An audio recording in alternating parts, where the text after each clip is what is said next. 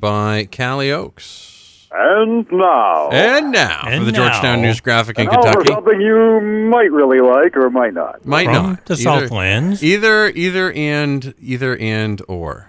50 degrees with about 25 mile an hour winds today. Oakes, what do you got for weather down there? Not substantially warmer than that, but less windy. So yeah. So then it's definitely substantially warmer than that. Then without the wind. So then there we go. It's nice.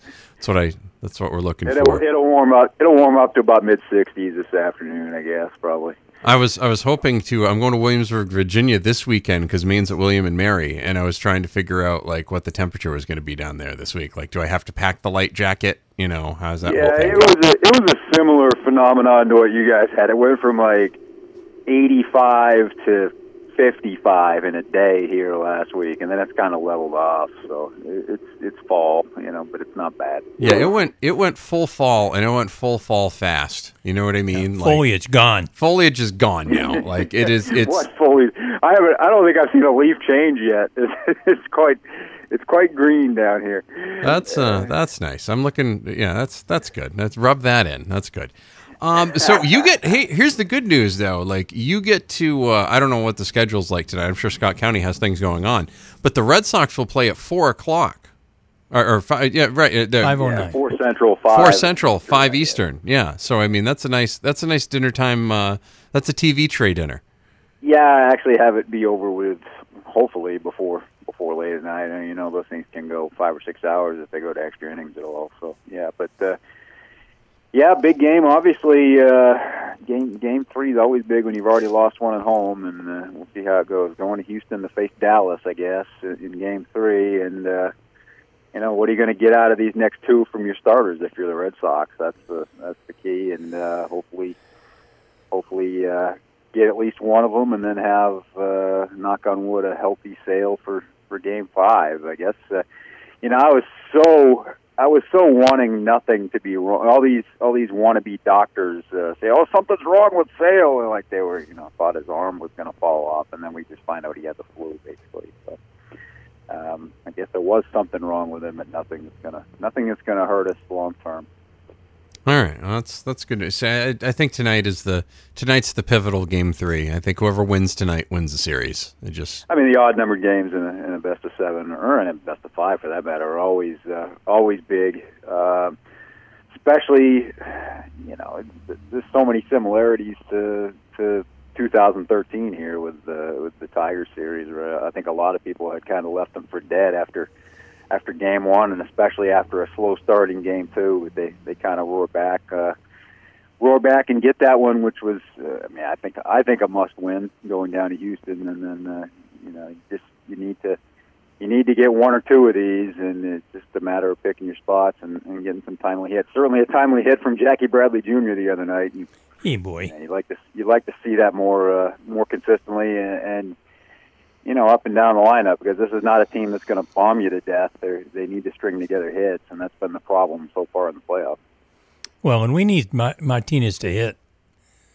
Martinez and Bats, really, neither one of them have set the world on fire here, and that's been the two central figures in winning 108, now 112 games. So, yeah, it's got to happen.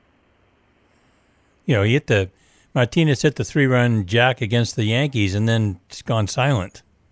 So, yeah, we need him to do something. They've gotten some key hits, timely hits from Benintendi certainly, and the timely hit from Bradley, and obviously the home run from Vasquez was pretty big in the Yankee series. But these are people that it's when they've been successful in 04, 07, and 13, they got those hits from people they didn't expect to get them from, but you still need those 2 other guys, your 2 MVP type guys, to step up and do something. Talk with Cal Oakes from the Georgetown News Graphic in Kentucky. You can catch him in the Sun Journal every other week. Patriots still not dead.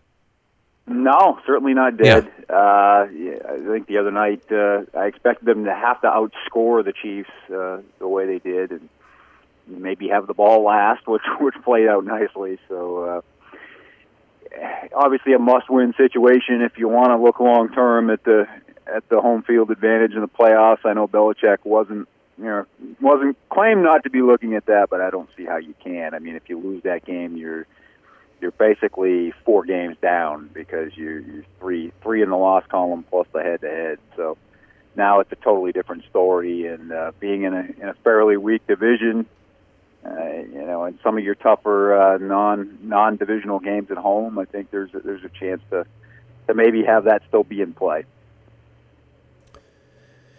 I really thought it was telling that, I looked at that Sunday night game, and it looked like Mahomes in the first half at times was a little confused and a little bit off. But boy, he figured that out real quick. I don't think I have ever seen a young quarterback in this league bounce back in the same game so quickly as Mahomes did. I thought that was the thing that was most impressive to me. Like, he basically took all the Patriots' best shots and said, "Okay, well, I'm just going to keep hitting bombs. You good? Okay, yeah, great." I mean, it was the same thing as last year when it was Alex Smith and too many open receivers, and the Pats have to address that. I mean, you can't leave the fastest guy in the league and maybe the fastest guy in league history wide open. And the only thing that can touch him is a beer cup. I mean, you're in some trouble, and that's stuff they got to shore up. But I thought holding them to field goals in the first half was a good sign, and looking back on it, it was absolutely necessary. Had they not done that, that game would have been over. It would have been a 56-40 kind of game. So. Did what they had to do early on and built the lead and kind of dictated that game and put themselves in a position to do what they did at the end. So things are going well. I think we went from week 2 and this offense has no weapons to now you can see everything. Knock on wood, everybody's healthy.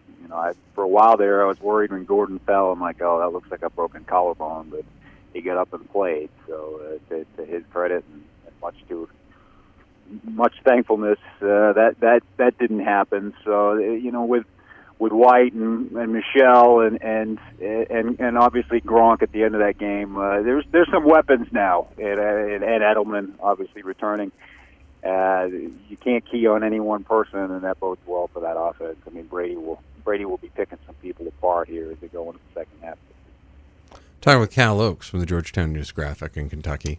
Did you notice that the TV ratings in New England for Patriots versus Red Sox in this Red Sox playoff game, not even close? Not even close.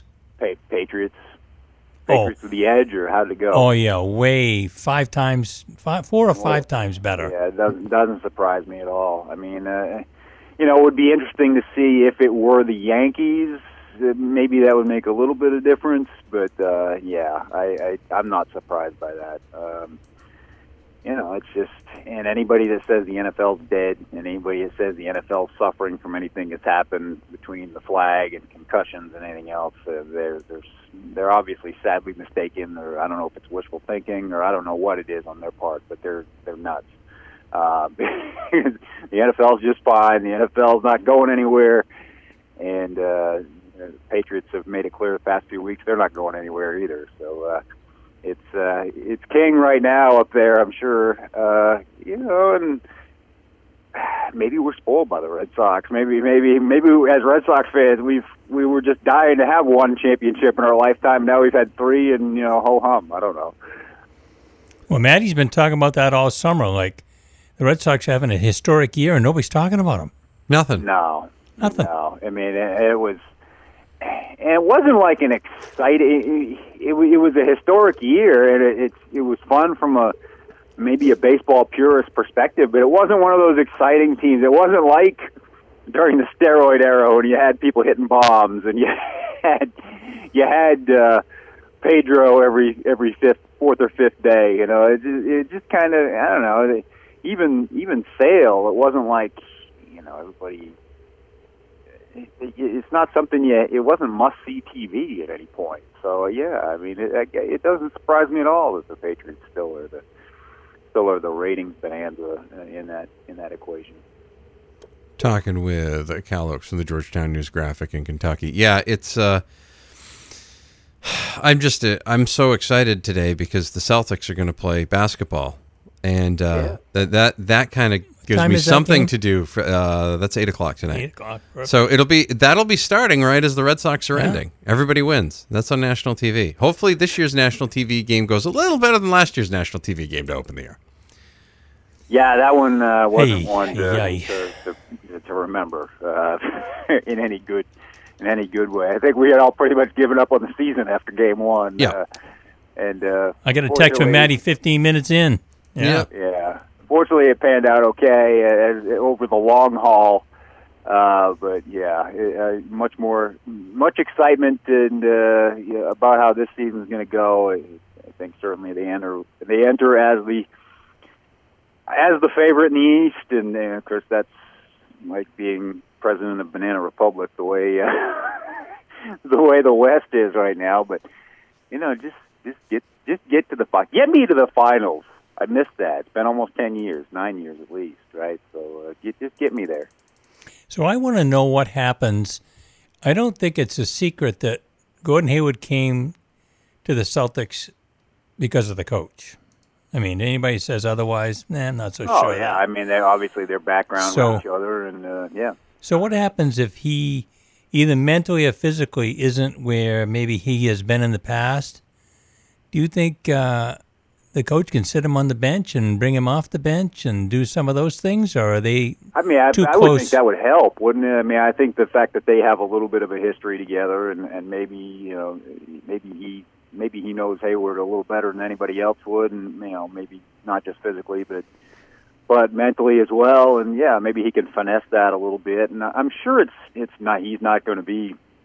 I'm sure Hayward's not going to be 48 minutes a game right off the bat, and I'm sure his production will kind of come and go. But I think he can. I think Stevens can finesse that. I think it's an ideal situation for Hayward to have a coach that you've established some credibility with, and not going to bail out on you if things don't go well right away too. So I think in the long term that's a good situation.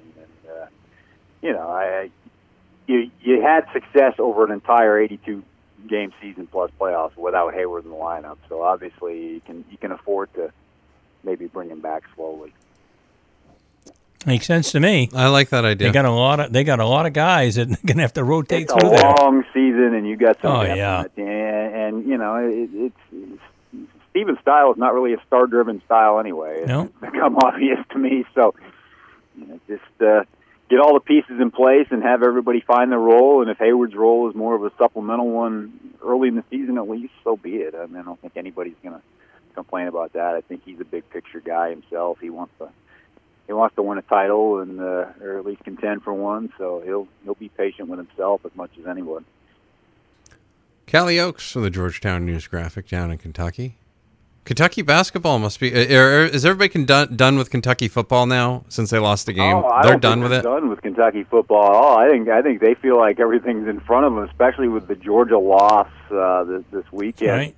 One-sided loss to LSU. Now they feel like Kentucky controls its own destiny and could be playing Alabama in the SEC title game. They got Vanderbilt at home this week, and they have Georgia at home. They've got a lot of key games. The schedule worked out well after beating Florida on the road, and obviously that Florida win looks better and better every week because Florida hasn't lost since, and there's some sense that Kentucky controls its destiny here going forward, and at the very least they're in line to play a January 1st type game. So, but that being said, what you were talking about the Red Sox and the Patriots here, if there were two games on at the same time, there's no question that it's basketball all the way. They had Big Blue Madness on Friday night, which has replaced Midnight Madness, I guess. I guess the NCAA allows you to do it earlier in the evening now. So they got that out of the way, and the season will be here just around the corner as they start the month of November. And they play Duke right off the bat. That'll be fun. It will be fun. That'll be good stuff. Get us all primed up for everything. One versus two, I guess, in everybody's mind, and certainly the two best recruiting classes year in and year out now. I don't think there's much competition in that regard. So Yeah, I mean, that rivalry's on again, and we'll see where it goes. Callie Oakes joins us each and every Tuesday from down in Kentucky. I mean, he joins us by phone because, I mean, we can't fly him in yet. So flying back and forth. Right. right now, but all right. We'll talk to you next week. all right, guys, have a good. Thank you. Take care. Cal Oakes from the Georgetown News Graphic in Kentucky here on the Bealist Daily from the Spectrum Healthcare Partner Studios across the NBR Radio Network on the new 105.5 Sports.